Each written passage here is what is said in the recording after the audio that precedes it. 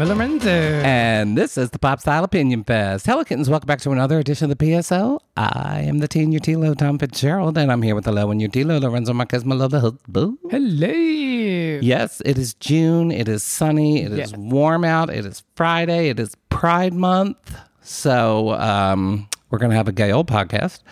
Of course, every podcast we have is a gay old podcast. Pretty much. This podcast is going to be a brief one. We're just going to talk specifically about the gayest movie of the year, which is Fire Island, which dropped on Hulu last week, just in time for Pride Month.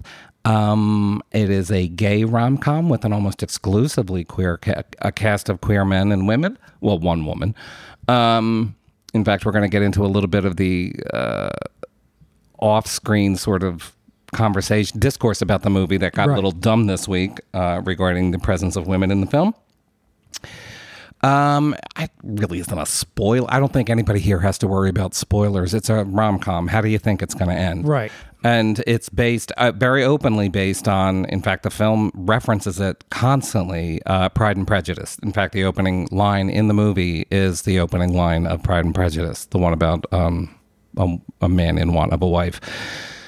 And what I think is interesting, we're going to get into the whole thing, and the reason we're going to get into it, if you haven't seen it, I hope you take some time to watch it. It's on Hulu. Watch it this weekend. It is charming, romantic, funny, sexy, and I just loved every member of the cast, most of whom you've never heard of before. Probably not. Except for Bowen Yang, who's on Saturday Night Live. And we just wanted to unpack a little bit of it because we're very familiar with Fire Island. Well, we are very familiar with it, but also not very familiar with it. And I think part of that is we should probably unpack our history with Fire Island. And why, I mean, certain parts of the movie resonated with us. Yeah, I mean, the thing is that every time they talk about a movie or anything about Fire Island, I usually roll my eyes because they tend to go, I don't know, in a direction that I usually don't like. Because the island is a lot more than what people, think of it most of the time. It's a great island. It has a great history for the queer community. Queer people have been going to the island since, late 1800s, I believe. Mm-hmm. Oscar Wilde visited the island in 1883, I believe. Yeah. It was an enclave for gay men. Right. I'm not entirely sure why that is. I know there is a history that will tell you why that is. But it became an enclave for basically New York City. And you have to understand, New York City was, I don't know how to put this. For most of its history, New York City was the ground zero of gay male existence in the United States. San Francisco would later claim that title. But when you talk about the history of queerness in America, New York City is ground zero. New York City is a cultural center. It has influences all of America and has for almost the entire length of its history. So perhaps it's no surprise that New York City is so influential in the history of gay Americans. Part of that is because, we'll do a little history lesson here, is because of the size of the city and the way that New York City has always been where people go in this country when they want to remake themselves, when they want to find opportunities. You go to, quote, the Big Apple. And for queer people across the country, if you wanted to or needed to get away from heteronormativity, even if you couldn't put a word as to what it is you were trying to escape, you went to New York City. And what you did and this is how the entire the history of queer identity was formed post-industrial revolution, because there was no concept of homosexuality as an identity until almost the 20th century. Late 19th century, it started becoming an accepted idea that it wasn't just an act or a deviation, it was an actual identity. Right. A homosexual wasn't an action, it was a person. And it took time for that. It took decades for that. But the impetus of that was the fact that queer people from all over the country who had no name for what they were and had never met people like themselves congregated in a place like New York City and naturally found each other. Right. And in doing so, especially in New York, certain long-standing traditions of queer life were born there, not least of which is basically what we call Pride, is an eruption of Stonewall and the first gay liberation parades that came the year after Stonewall. That's why we have Pride in June. It's because Stonewall happened, and it happened in New York City. It's not the only... and we've talked about this in our book, and we talked about it on our site. It's not the only place or time where queer people fought back against the law, and it wasn't even the first. But it was the one. It was the one that lit the spark. It was the one that became the rallying cry for queer people. And a big part of that is because it happened in New York City, which isn't just a cultural center and a center for queer people. It is also a media center. So when the first queer liberation parades and demonstrations started happening in like 1970, 1971, it happened in the greatest concentration of media in America at that time. Television stations, radio stations, newspapers that were read and listened to all over the country were able to cover that stuff. And that's how what we know as queer liberation and gay pride, or just pride, wound up rippling outward to the rest of the country. Right. So for that reason, it's probably not surprising that queer men in New York City needed a place to escape to, and they found this little island off Long Island that was largely uninhabitable, and in many ways, Fire Island is very difficult. It is not an easy place to get to. There are no cars allowed. It's very marshy and swampy. You can't walk anywhere. Everything, there's boardwalks built everywhere. Basically, boardwalks. I don't know what else to call them. And that's how you get from point A to point B. I remember. The only time you walk on the ground is when you're on the beach. Right. Everywhere else, you're on an elevated boardwalk. I remember going there for the first time, and the first thing I noticed was the boardwalk. And I'm like, oh my God, that's so weird. I feel like I'm not touching the ground. I'm always walking on something. And the fact that, you can't drive to the island or at all. You have to take a ferry to the island. There's no bridge. There's nothing like that. You take a ferry. There's no cars there pretty much. And so that's the beauty of it, because you do feel like you're in this paradise and it's just yours, and you're separate from humanity, you're separate from straight people. And it's interesting. There's a line in the movie, I forget who says it. I was like, who cares what straight people think about us? We're not going to see them for a week. Right. There's the opening conversation on the ferry over references the fact, one of the great things about Fire Island for queer people who visit it is the almost total lack of straight people. I mean, it's not a total lack, especially if you go to Cherry Grove, but it's the only time in my life and the only place in my life where I felt like straight people were a vast minority. And and as they imply in that conversation, they just don't matter. As long as you're on Fire Island, straight people don't matter. Right. And for the history of queer existence, that has been a very important aspect of it. I hope if you've read our book or if you followed our Pride postings or whatever, you understand that queer existence prior to 1995 or so, I mean, really relatively recently, was extraordinarily difficult for people in queer people in America. Right. And we needed those enclaves. We needed to be able to get away and go somewhere where there were no... So it's sort of like Wonder Woman's Magic Island full of women. That's what Fire Island is for gay people. You just remove... It's mostly male, at least the Fire Island Pines part of it is. And it's just removed from the rest of the world as a form of... At the time, it was a form of self-preservation and protection. And there's still that part of it, although now it's way more celebratory. Right. And in fact, we're going to talk about the film and the parts about the Fire Island social scene that it gets right, and other parts that I don't think it quite gets right. But one of the things it implies is that there is it basically, because it's a Pride and Prejudice adaptation, it is obsessed with class. And it transfers all the book's musings on class and social strata onto Fire Island, and it does that very well. And most of the characters at the center of the film are not the upper class of Fire Island. They aren't the moneyed class of Fire Island. They are intimidated by that moneyed class.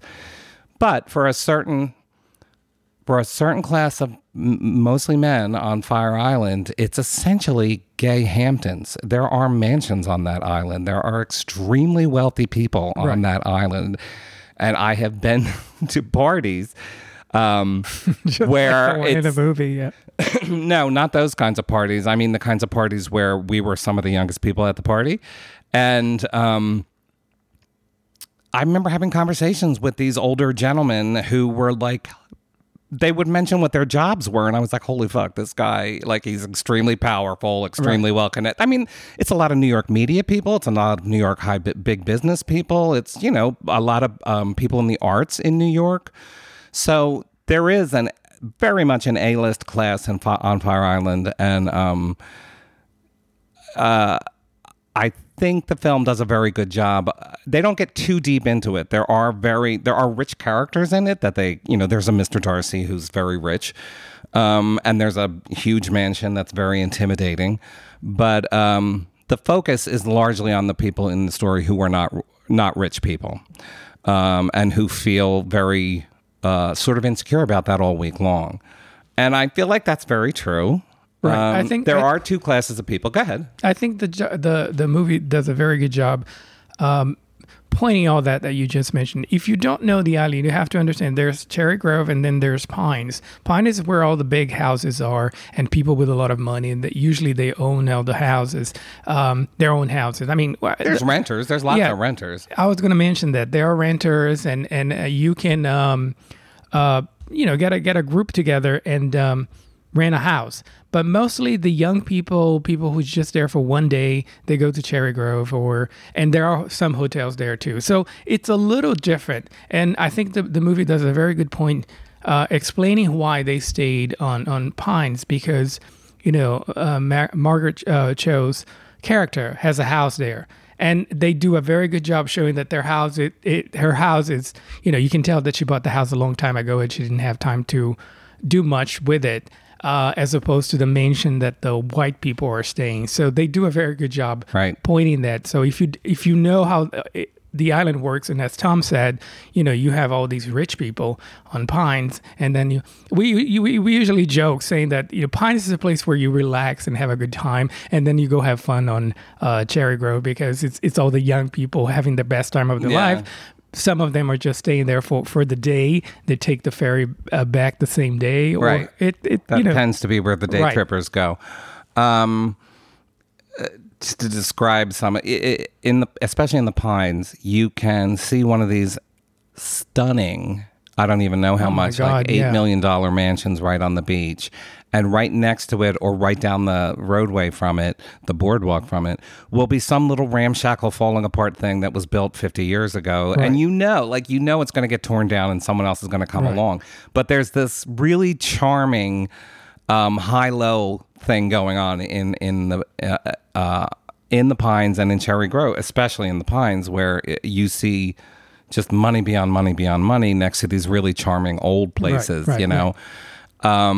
One of those parties that we went to, and we're going to talk about our history with Fire Island, which is not much of a history, but one, it was like a dinner party at a friend's house, and I was talking to elderly gentlemen who have been basically coming there since the 1950s. And you will find that class a lot in the Pines, which I only have two criticisms of the movie, and this is one of them. And it's actually a very, very minor criticism. I didn't expect a focus. I didn't expect a character. I didn't even expect an interaction with an older person. But you hardly see any in the movie at all. Right. It is literally everybody in the movie is 30. And they're everywhere. The thing about, that's the thing, especially in the Pines, but it's even true in Cherry Grove. To me, I know that the Pines is full of hot young guys going to sex parties and, whatever. Or just having parties, or going to tea, or going to the sip and twirl. I understand that. But my experience of the Pines is it's majority over 50. It's, to me, when I think of the Pines, I'm like, the majority of the crowd there is over 50. Because are the people staying there for the whole month or staying there for more than 2 weeks? I mean, you do see the young crowd moving around. Yeah. But they're either guests, staying for a few days, or, Right. they go back the same day. So you do see There's the an young entire yeah. Facebook page of for young guys looking for someone to put them up in a house. Right, right. Looking for older men who Yeah. own houses. And they'll do it, of course. Of course they will. The film's very good about explaining that there is an economy in especially in the Pines, a social world, and that economy is based not just on money, but on looks, on masculinity. Yeah. They make a really good point about masculinity, and of course, body. Body. I mean, and then on top of everything else, Right. race. There's just race. I mean, the Pines is, it's majority white. I was going to say, I wouldn't call it majority white, but of No, course yeah. I would. Oh, Of yes, course I would. yes, It's yes, majority yes, white. yes. And the film does a very good job of unpacking what I would imagine to be the difficulties of being a non-white gay Right, man right. in that setting. Part of what makes Fire Island such an important film, it's not just that it's a gay rom-com. Gay rom-coms have been done before, usually independent films or lower budget films. But what really sets us apart from all of them, aside from the fact that the cast is pretty talented across the board, is that it centers and focuses on gay Asian men, which I cannot remember a mainstream Right. queer film in America that has ever done that, which makes it so historic. So that aspect of the film, which is part of the main focus of the film, is navigating these privileged white spaces as non-white men. I cannot speak to. Of course, I can't speak to that. I can't speak to the accuracy of it or the legitimacy of the points made. But it all felt very honest and true Yeah. to me. What I love about it is that, based on our experience, as you said, I've been going to the island for a while now, and you don't see a lot of Asians, you don't see a lot of African Americans. You do see them, but not as many as white folks there. Yeah. And it's interesting because watching this movie in the beginning, someone like me who's been going to the island for a while now, at the first time when you start watching the movie, it's like, oh, okay, they're all Asians, how interesting, blah blah blah, and then instantly you get used to it, and you don't even see race anymore. That's one great thing. I mean, race in the sense that they're all characters for me. After a Right. while watching the movie, you see characters. Well, there's also a universality to the Right. story. It's And you about put- class distinctions. It's about love. That's about sex. Right. You pay attention to the story, and that's not the focus, the main point anymore. It is, in a sense, because that's the whole story about them being, underrepresented in many, many ways. But what I'm trying to say is that it's great to see a story like this, and why can't we have more stories like this, I totally agree. That's my point here, that because you enjoy it for what it is, and you appreciate what the story they're telling. Right. It's great. Like I said, every time I watch other movies or other stories about Fire Island, and they're I usually hate them, but this one I really enjoyed. They did a fantastic job, as we mentioned. What I love, and when the film was over, I said this. You said it. I love it. It was really funny, and I said, it was. Obviously, I wouldn't argue with any of that. I laughed all the way through it. But what really took me by pleasant surprise was how intelligent it was. Right. It's actually one of the smartest little Yes. gay sex comedies I think I've ever seen, because those movies, no offense to my gay brethren who are filmmakers, but a lot of independent gay films are, I listen, I spent years going to gay film festivals and stuff like that. I've seen a lot of them over the years. And, there's a lot of not good stuff in that pool of films. Right. There's just a lot of cliches and that sort of thing. And I felt like this film, first off, Joel Kim Booster, who was the star of the film, he wrote this after he was on Fire Island something like 10 years ago, and he brought a copy of Pride and Prejudice with him, and he couldn't stop thinking about 10 how... years ago. Wow. How old was he? He's in his 30s. Oh, okay, because that's very young. Anyway. So he brought Pride and Prejudice with him, and he was reading it while he was there, and he couldn't stop thinking how well it mapped onto the rest of the social scene on that island. And I gotta give Joel, I don't know if he's listening, I kind of doubt it. He follows us on Twitter, but he follows a lot of people on Twitter.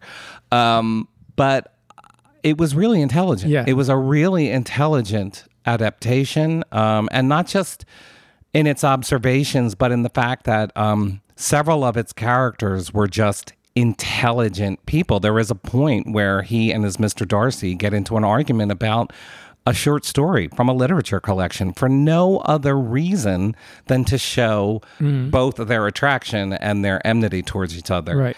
But I remember sitting there thinking while it was going on, like, who has a conversation about literature in the middle of a rom-com? And it's actually a pretty good conversation. It wasn't facile. It wasn't frivolous. It was two men debating, the parts of a short story.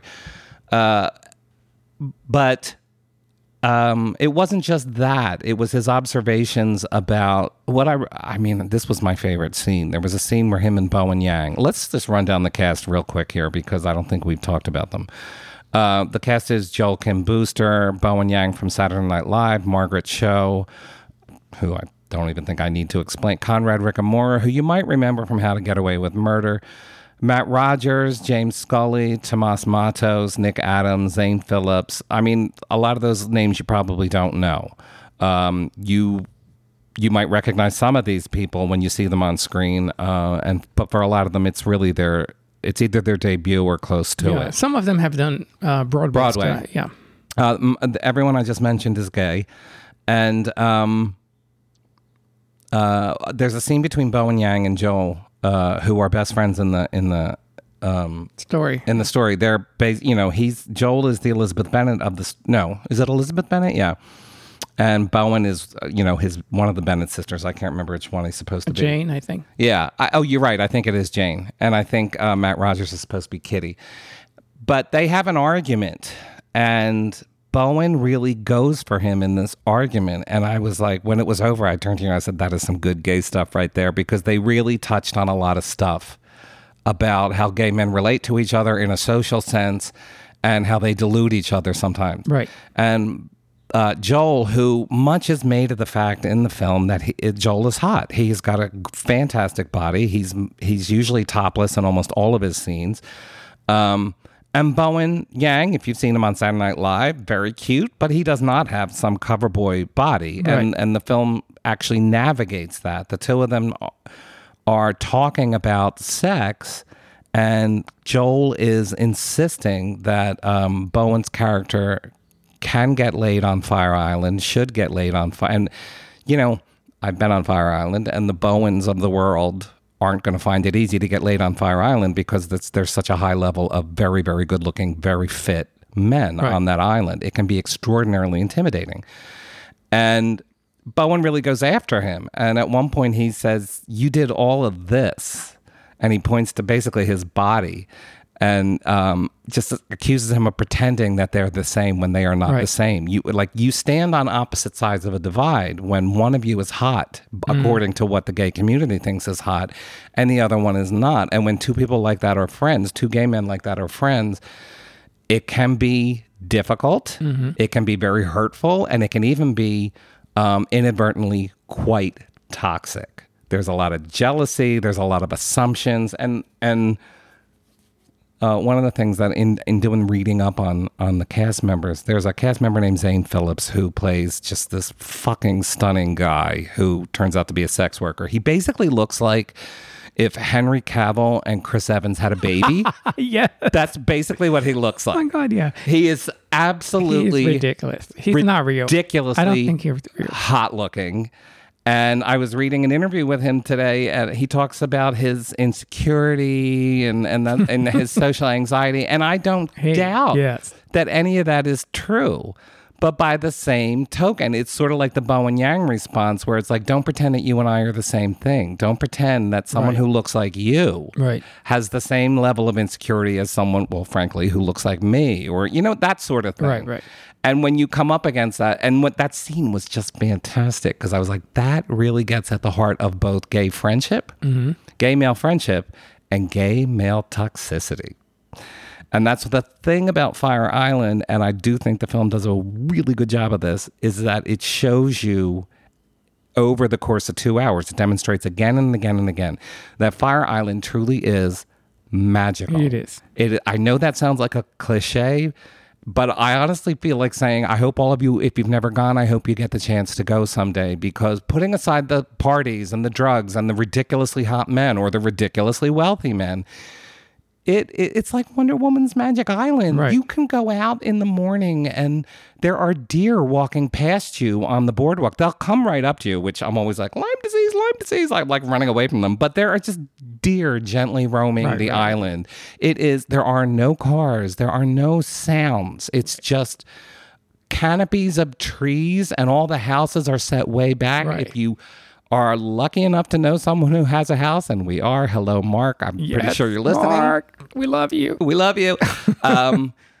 You get these houses are all set way back, so they all feel like little oases. Almost all houses, I'm pretty sure almost every house on the island has its own pool, and all those yards are completely enclosed and private. It's fantastic, yeah. So it's interesting. Let's talk about our history on the island. So we're being a little bit accurate here. I was never a young man on the island. Right. I did not go to my first time on Fire Island. I was at least 40. Mm-hmm. We met someone who actually. We had moved to South Philly for a brief period. We don't live there anymore. And when we were new in the neighborhood, we were walking down the street, and this guy was walking towards us, and he said, "Wait a minute, are you Tom and Lorenzo?" And, we were embarrassed because we were covered in paint. We were painting our new kitchen. But we said yes, and we were looking for friends in the neighborhood, and he was gay. And he invited us, I think, to a dinner party. I guess that's how that progressed. And that's how we met Mark, who was his boyfriend at the time. And Mark became our friend. Right. The guy that we met on the sidewalk, they broke up years ago, and we haven't seen him in years. But Mark has been our friend this whole time. Mark is a wonderful friend. Came to our wedding. He brought wonderful wine. He's that kind of friend. I asked him to suggest a wine for the wedding, and he showed up with 2 cases of wine and said it's taken care of. That's who Mark wonderful. is. Yeah, Mark is wonderful. Mark has a house on Fire Island. So he invited us, well over 10 years ago. And we have gone every summer, but we only go for, an extended weekend. I don't know that we've ever spent as long as an entire week there. I can't remember. But we go every year. Yeah. But we were never like young hot guys looking for we weren't going to the meat rack. We weren't going to the underwear party. We weren't even going to many parties. We were having the middle-aged gay male version of Fire Island, which is, you eat fantastic dinners, and you lie around the pool, and you smoke weed and drink all weekend, and that's just an incredibly relaxed vibe. That's what I was going to say. I mean, you can do whatever scene you want. You can go to the island and just relax and enjoy the beach and all that. You don't have to feel like you have to go to the parties, the underwear party. Right. You don't have to do any of that. You can if you want, but it's not a requirement. I mean, you can still have a wonderful time, and that's how I see the island. We go because we see Mark. Mark is very busy. We don't see him often. And then there's David, our friend, too. He goes. So it's all these friends get together, and similar to the film where they only see each other like once a year. Yeah, exactly the same. I mean, like, all these wonderful friends we have that we don't get to see them often, and then once a year we get together on the island, and we have a wonderful time. Unlike the characters in the film, though, we are not young, and we are not mostly not obsessed with going out and getting late. Gay men being gay men, let me tell you, that impulse never goes completely away. But it's not like for these characters in this film, it was like the driving force of their entire social existence was parties and getting laid. Like the whole story centers on those things. And that is not our experience of Fire Island. It's a much more chill, mature kind of vibe. I love the island. I love to be there, and I read a lot about the history of it. And if you have some time, Google it. And it has a fascinating history. There is a site called pineshistory.org. Yes. And I was just reading this morning. Could you repeat that again? pineshistory.org. There you go. It's about it's the Fire Around the Pines Historical Preservation Society. I was just reading the story about, and they have pictures. The legendary story. Literally any queen over the age of 50 on this island can tell you about the time that Madonna came. Yes. Or they might tell you about the time, I think Cher came on a helicopter and Madonna arrived on a seaplane with Debbie Mazar. Legendary. And then, there were legendary parties with Elton John in the 70s. There were also parties you can find. Halston was there. Halston had a house there. Yeah, everybody. Calvin Klein has. I think he still has a house there. Does he? Or at least had a house there. The Marlboro Man had a house there, the one who eventually died of AIDS complications in the 80s. His house is right. His former house is right We across actually know from the house. Mark's house. We actually know the house in the movie. The mansion that they show in the movie, we know exactly where it is. So it's not a huge island. I mean, it does feel like a huge island if you're just walking. Yeah, of course. But it's not that It's huge. a needle. It's very, I mean, from bay to beach is not even a 10-minute walk. It's a long needle of an island. And there is a joke about they walk to the Yes. to Cherry Grove from the Pines. And literally every year when you make that walk, every year you're like, oh, fuck, I forgot how long this walk is. Because it is. It's a long walk. And one of them says that when we started laughing because that is so true. Yeah. You take the water taxi now.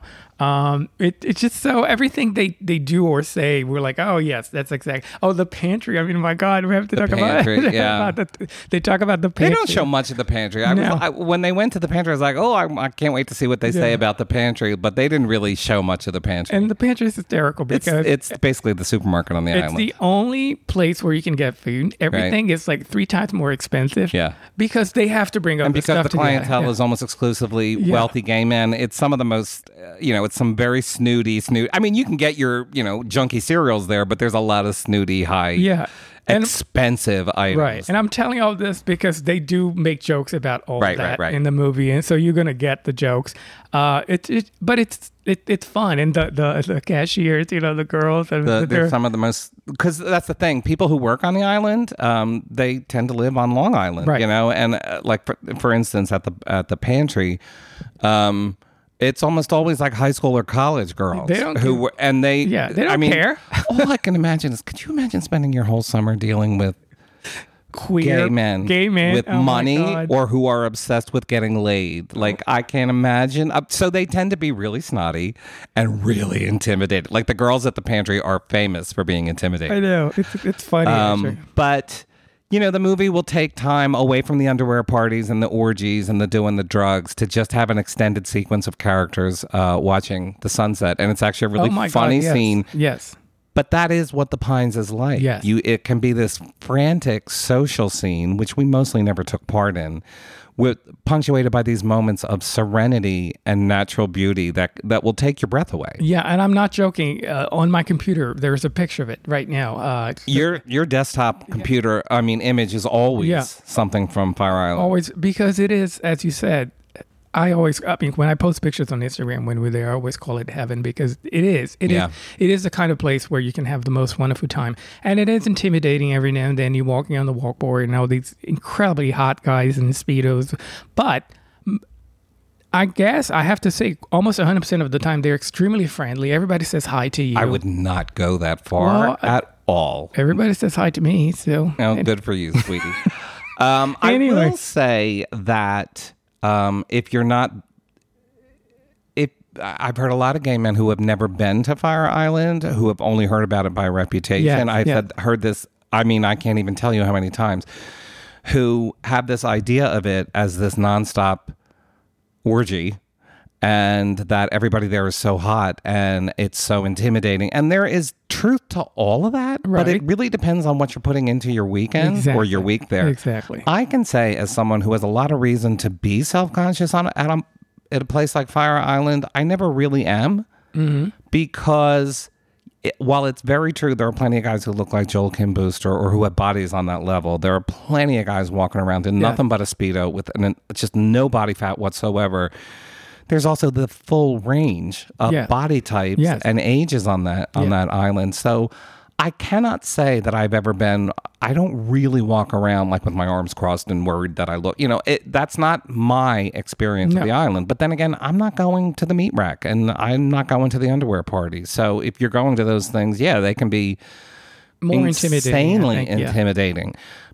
Because trust me, they're the aesthetic quality of these men, it's very, very high. You will go there and just never see so many insanely good-looking men in one place at one time. But that's not the entirety of the population. If you combine queer aesthetic with New York Queens aesthetic, it's just that level of obsession with their bodies. But it's not everybody. I don't want people to think that everybody there is like. I mean, I don't care what you think. I'm not the Fire Island Chamber of Commerce. Right. You can think whatever you want. But in my experience, depending on how you approach the Pines and how you approach Fire Island, it doesn't have to be a place where you feel terrible about how you look. Having said that, like I said, I had a minor criticism that the film had almost nobody over the age of 45, even in the background. Like there was just nobody. There's only one scene. There's one scene where they make a point of showing that there's an elderly couple, and it was cute. And it looked like, when they cut to this elderly couple, I was like, that looks like 75% of the island to me. That's the first time I've seen someone that looks that age. But fine, you could make the point that if you're 30 and on Fire Island, anybody older than you is completely invisible. Well, and that's absolutely true. So I'm not upset that there was no, middle-aged representation. The only other point of criticism I have is that, there's a lot of unpacking of body issues and who has currency in a social situation like that, and how, if you look like Joel, if you have abs, there's a lot you can do and get away with. A lot of doors open up for you. And that it's different if you don't look like him. And there's also the point being made that, Joel has his own issues because as an Asian man, he is, also invisible to a lot of people in a lot of ways. One of the characters in his little group of friends, and they're all great. All the actors are great, really funny. They have great chemistry. You absolutely believe that these are all best friends. But one of the characters is an obese black man. Let me get the actor's name. Torian Miller. He's great, but they don't give him many lines. And the whole time I was watching the film, and they were going to underwear parties and sex parties and parties, all I kept thinking was, I want to hear what that guy has to say. Because as an obese black man on Fire Island, navigating that scene, come on, you've got to have some observations. And I'm not saying he should have cried over how or anything like that, but at the very least, have him make a sharp comment about, you bitches think you have it so hard. Try being me. Just one line. Just like one that. line. Yeah. Like, if you're going to talk about the supremacy of white gay men in gay male social situations and the supremacy of men with no body fat in these situations, and then you cast a plus-size black actor who, he has a shirt off in scenes and everything, and you never give him a line. Because I've been fat on Fire Island. So I was like, I want to hear it. I just want one line from that guy. I want him to say, fuck all y'all, or I want him to say, this hurt my... anything. And it felt like a blind spot to me. It felt like the one part of the film that failed to give a character a voice. And when they were talking about things that would specifically impact him, racism and body policing, that's my only criticism. Right. But I think the movie does a great job talking about how Asians in general, feel, especially in the queer community. Gay Asian men have consistently had a terrible time in gay male social spaces. They are, when you talk about black men in gay male social spaces, they tend to be fetishized, whereas Asian men in gay male social spaces are considered asexual, considered non-sexual, unless they look like Joel Kim. But it's true. I mean, one of the characters make the point. I don't want to give too much away, so I'll just say one of the characters make the point that on Grindr they say no fats, no Asians. No femmes. It's a very famous line. It's a very famous line because that's how it is. That's how fit white men talk. Yes. Gay men talk to each other. I've always said that gay men are, gay male social spaces can be wonderful and life affirming, and you can find your family in those spaces, you can find yourself in those spaces, but the flip side of that is that gay male social spaces can be toxic as hell. Toxic as hell. Yes, yeah. And I think the film, again, does a really good job of letting you see that, letting you see the parts of Fire Island that you probably heard about, but also reminding you over and over and over again that it really is a beautiful place. It really does feed your soul in a lot of ways. There's a scene of someone waking up next to the pool first thing in the morning as the sun is coming up, and they caught that moment perfectly. The quality of the light was perfect. The sound design was perfect. And there is something about waking up outside on Fire Island as the sun. It's just fucking magical. Magical. I mean, the island is absolutely fantastic. It's one of my favorite places in the world. I absolutely love the place. What did you think about Margaret Cho? I think she was fine. I think the point was, you can say that she didn't have much, although she mentioned she's a lesbian, she had relationships, blah, blah, blah. But I think the whole point is to show that she has a house, and that's the reason why they still keep in touch with her. Right. They're friends with her, it's clear. But also one of the reasons why they keep in touch with her and come see her. And she does, again, I don't want to give it too much away, but there is a conversation where she's clearly aware of her space. Her rung on the ladder, so to speak. Yeah. Her character was originally written to be a mature gay man. And we should note that Margaret Cho, I think, is roughly around 50 years old. So they do actually give a character, a middle-aged character, a moment to herself. Right. And she actually does refer to how invisible she can be. Right. And this part was originally written to be an elderly gay man. I didn't know when that. they gave it to her, or not an elderly, a middle-aged gay man. When they gave it to her, I think the tenor of that slightly changes because you're not just talking about being invisible because you're older, it's because you're a woman in a very male-centered space. She doesn't get much to do, but that is not the point of her character. She is essentially Mrs. Bennett, or Mr. Bennett, actually, because she's going to lose the house, right? Which is pretty much what Pride and Prejudice is about. So she is essentially the parental character in a romance story. So of course she's not going to, the story isn't going to center her. The island has changed, I have to say. I remember going there for the first time, and now you see a lot more women. You see children now. It has I don't know changed that a lot. I can say that it's changed. Well, you see more of that. I remember going in the beginning, and I wouldn't see any child at all walking around, and or very few women. But you do see more of them. And Cherry Grove is not all lesbian, but there's just a ton of women in Cherry Grove, and that's where a lot of lesbian women go for there. Yeah, that's why I mentioned Cherry Grove in the sense that people who don't have a house there or can't stay with anybody, they usually just take the ferry and go for the day and go back. At the end of the day, you see a lot of that. That's where the fantastic drag queen shows happen. You know, it's a lot of fun. The best drag is in Cherry Grove. Yeah.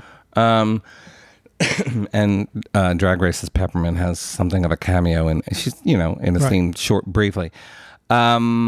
Also wanted to talk about Conrad Ricamora, who does play the Mr. Darcy in this.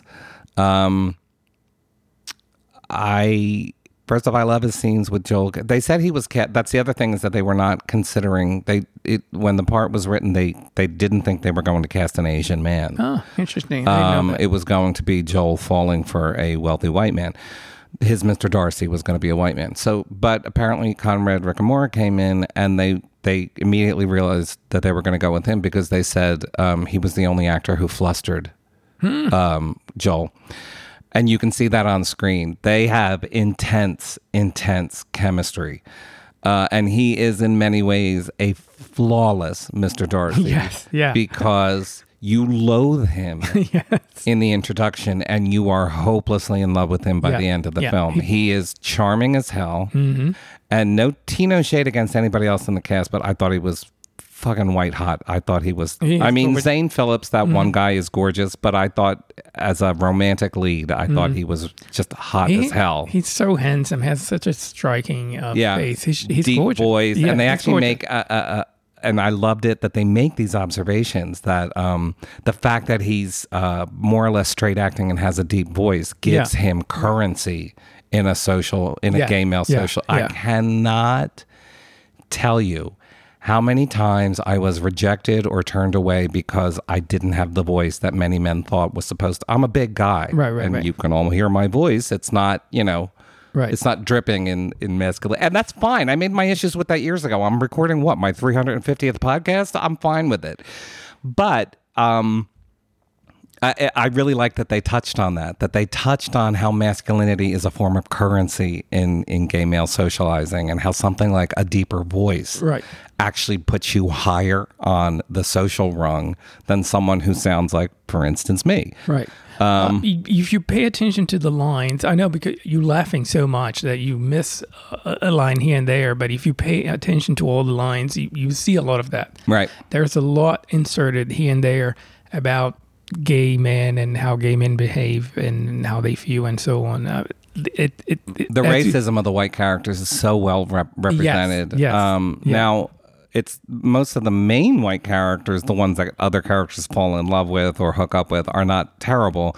But there's all these peripheral side bitches, total white bitches. Yeah. And I think they just nail that, the way gay men can be so blithely, just cluelessly racist right in front of people. I mean, there's a scene where Bowen Yang, it's a flashback where Bowen Yang and Joel Kim Booster are waiters in a brunch spot in Brooklyn, I think it was.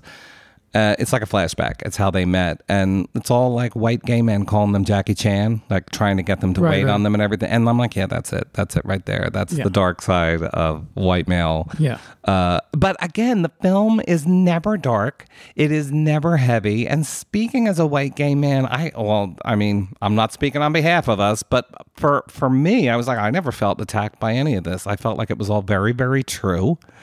Yeah. And more important, I felt like it needed to be said in a story like this. If you're going to do this story in this setting, you need to unpack it all. Right. And that's one of the things I really loved about the film. It's like, well, they really did not leave a thing unturned. Right.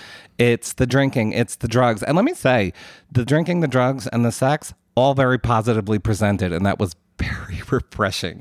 There was no moralizing about it. Yes, that's what I meant about this movie, why I like this movie, because it's just presented there and, no judgment. No judgment. They're all doing bumps or doing pay or whatever like that. And again, that is not the experience of everybody there, but there is definitely a social scene that is constructed around that, around, doing bumps, going to tea, going to the, the meat market in the middle of the night or whatever, or the meat rack.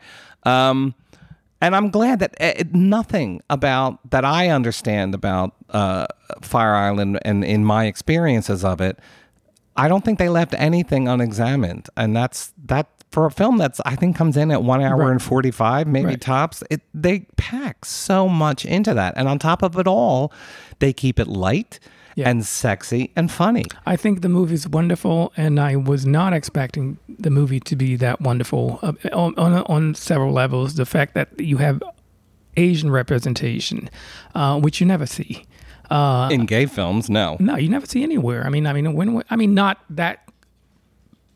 Not a group like that. Like several members. Several Asian characters. And various personalities, body types, looks. You don't see that often. So I do love that. And I love the fact that as you watching the movie, you are paying attention to everything they're saying about how Asians are treated in the queer community and, everywhere. I'm sorry. Go ahead. But at the same time, you are watching a story. You're paying attention to a story, regardless if whether they're Asian or not. And that's the beauty of it. This is proof that you can have all kinds of actors in a story. They don't have to be white all the time. That it doesn't really matter at some point that you're just paying attention to the story. These two things go on at the same time, I think, as you're watching the movie. I loved it. I'm happy and surprised that it was distributed by Walt Disney Studios, which is great. It's not just some independent movie. This is big. It's everywhere. They have given interviews and it's been promoted everywhere. And I just think it's a very positive message. I agree. There was a minor kerfuffle that arose on social media this week because a woman named Hannah Rosen, who she works for New York Magazine, I think, and she's an author. She wrote a book called The End of Men, and she has something that she runs New York Magazine's podcast. I guess she's their producer or whatever. She, as far as I understand, she is a straight woman. I do not believe she is queer. And she tweeted out, here's a screen cap of it. So Fire Island movie gets an F-, whatever an F- is, on the Bechdel test in a whole new way. Do we just ignore the drab lesbian stereotypes because cute Asian boys? Is this the revenge for all those years of the gay boy best friend? And she was completely attacked and raked over the coals, and rightly so.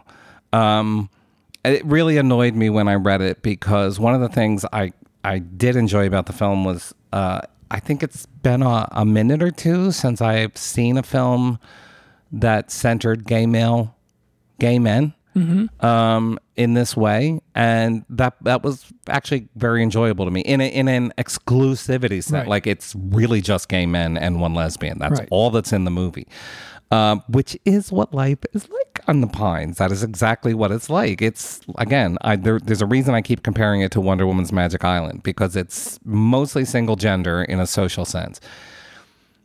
The Bechdel test, if you don't know what that is, Alison Bechdel is a lesbian cartoonist she's a legend. She's been around for like 40 years. In the 80s, she had a long-running strip called Dykes to Watch Out For. It's seminal representation, for queer representation in the media.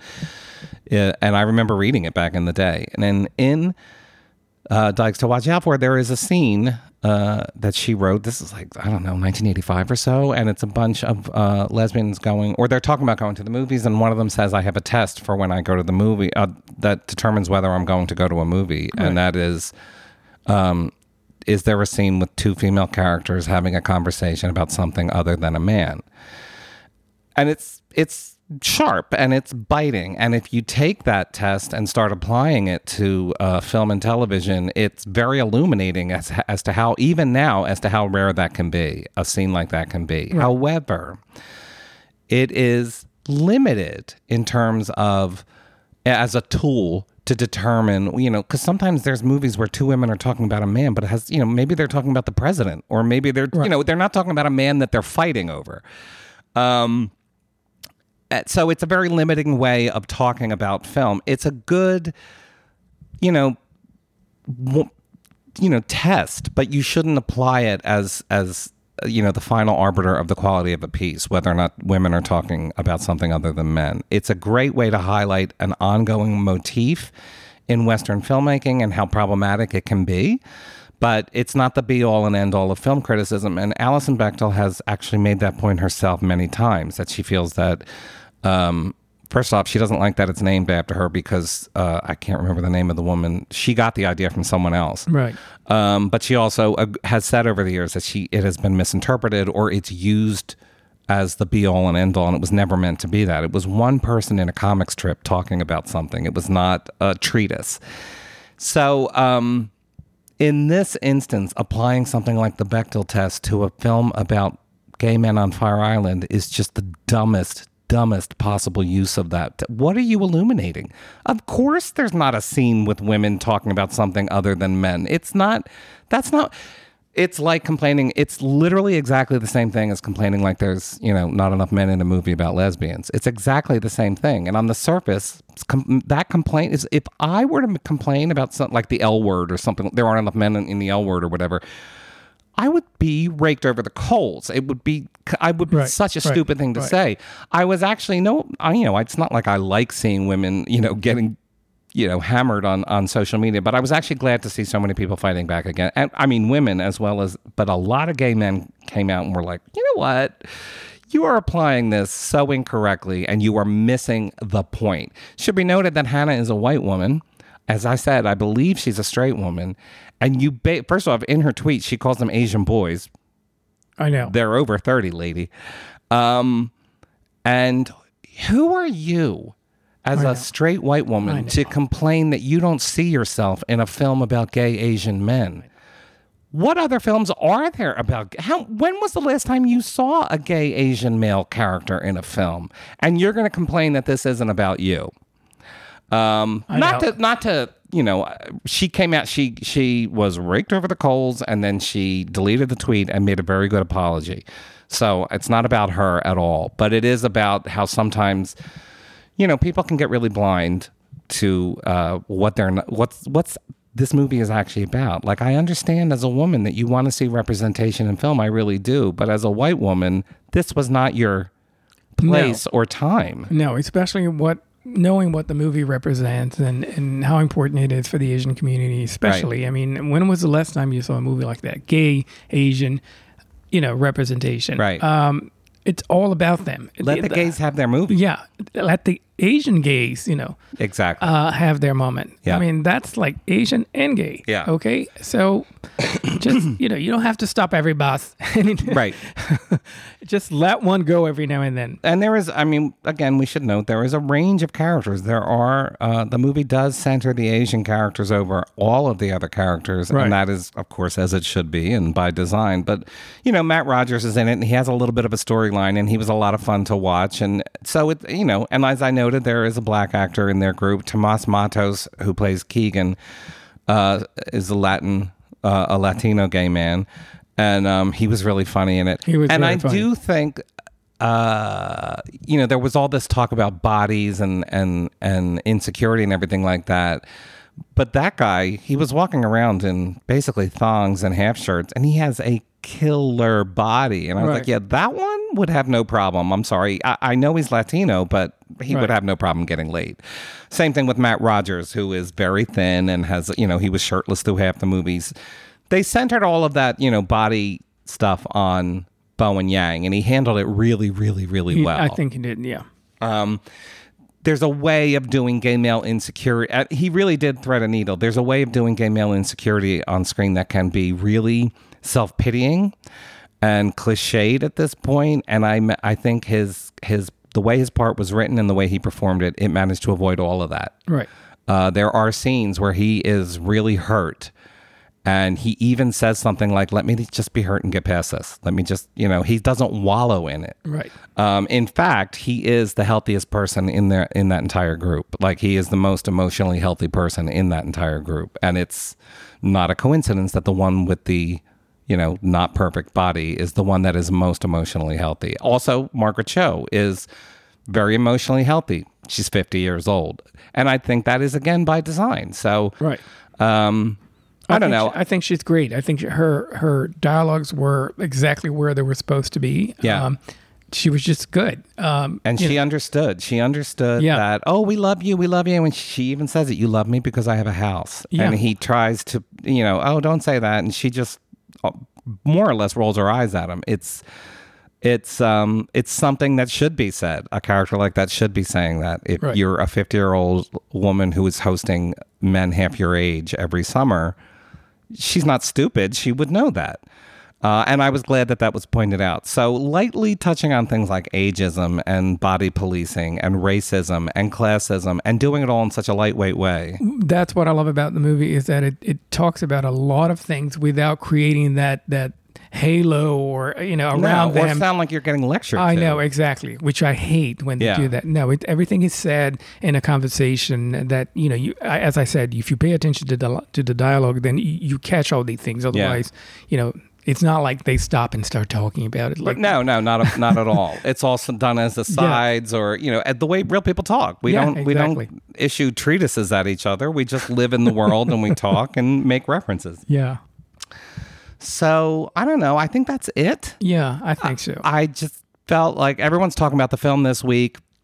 If you haven't seen it, I recommend it. You do not have to be gay to watch this film. If you, even more so, I would really urge people who aren't gay to watch the film because you will, if you approach it in the right way. Right.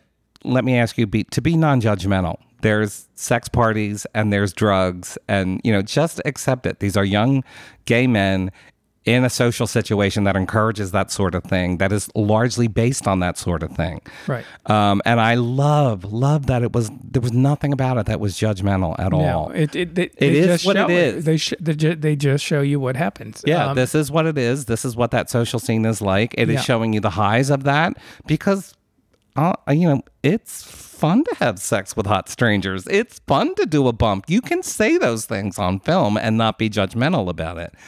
And I'm not saying all of this from, some of it from personal experience. I certainly had sex with plenty of strangers in my day. Okay. But, please, shall I start telling stories? No. Oh my God. So, Anyway. but if you are straight and you're listening to us, because I know we have a lot of straight listeners, please check it out on Hulu. I think it is illuminating about so much about gay male socializing, Yes. gay male psyches, like what it does, both good and bad. And again, for every bit that shows you that it's a toxic atmosphere, there's another bit that shows you that it's a family, that they are literally, quite literally, a family of people who really love each other. Right. And there's been a lot of talk, and I've noticed a lot of people mention it, the Chosen family. I mean, I've been reading a lot. That's a common, yeah. Yeah, but I see that a lot. I've been reading a lot of that this week about it, I guess because it's of the pride and all that. But it's interesting because that's exactly what's going on in the movie. They're friends, and that's they're a family. Mm-hmm. And it's nice. So if you've never heard of the island, Google, you're gonna see amazing photos of Cher, Madonna, everybody on the island. It's fun. Watch it on Hulu. Yeah. If you have Hulu. Yes. It's a really, if nothing else, it is, pardon my phrasing, a straight up romantic comedy. And it gets very romantic. Oh, and let me just say, as I noted earlier, the film opens with Joel Kim Booster quoting the opening line of Pride and Prejudice about a man in need of a wife. And he dismisses it immediately. He says that sounds like some sort of heteronormative nonsense. And then just launches into the story. Right. Now, how do you say something like that at the start of a romantic comedy and then end with a heteronormative romance? And they don't. And I won't go into it, why or how that's navigated, but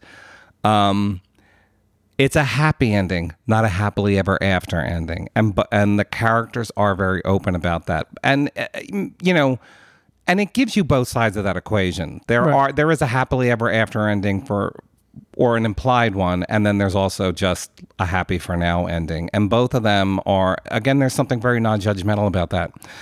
Lorenzo and I have been together 26 years almost, and I think we got our happily ever after ending. Oh my God, yes. But absolutely. I have always, it's the last paragraph in our book. I have always argued that our life is not the model for all gays. And it should never, ever be seen that way. No, the fight towards gay marriage, yes, the idea that everyone should be like Tom and Lorenzo, everyone should be a monogamous, long-term married couple in the gay community has now become something that we really need to question whether that we oversold that to people. I understand. There are political, social, and et cetera, reasons why, we wanted gay marriage, as a community. Right. But I personally always in my entire life wanted to have someone.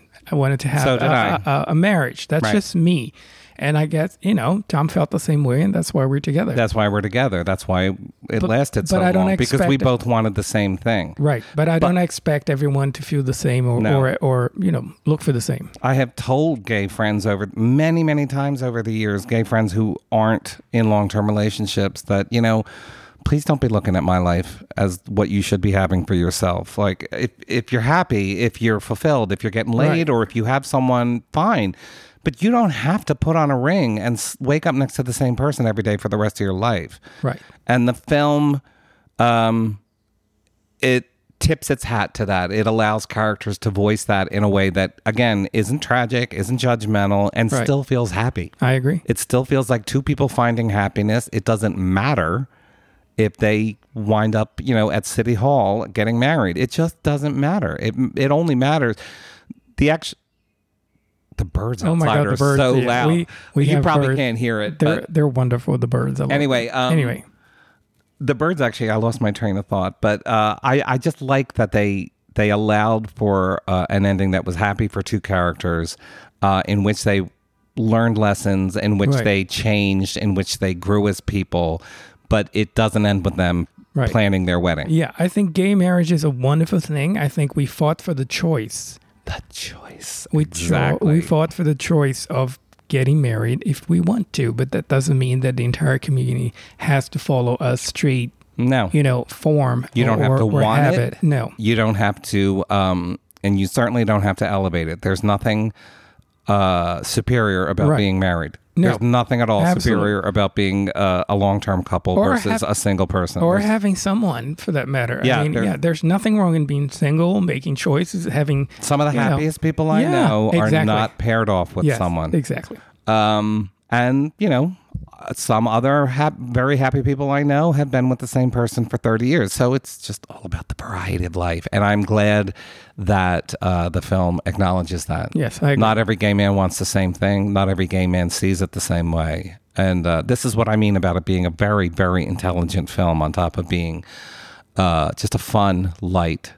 It's just a great cast to watch. You'll end it feeling good. It's just exactly what you want out of this kind of film. Yes, I agree. I've watched many queer or gay movies, and some of them I'm like, I can't believe it. It's always the same story, but this is completely different. Right. I have to say, there's a lot of queer romance movies that really emphasize the one, like the one guy that's going to complete you and make you happy for the rest of your life. And fine, whatever. I found my one, but that's again. Right. It's just not for everybody. And I just love that the film is good about that. And I felt like after it was over, I was like, wow, that's how you do diversity in a story. And you don't even realize how diverse it is until the story's over. Exactly. You're not sitting there thinking, this is, I think, alluding to your, sort of touching on your point about not seeing race, which is not, I mean, when white people say that, it can be a really dicey thing. But I do understand what you mean. It's like, I'm watching a romance. I'm not, and I'm glad that they are talking about what it's like to be an Asian man on Fire Island, or what it's like to be a man with a deep voice versus a man who doesn't have a deep voice, or whatever.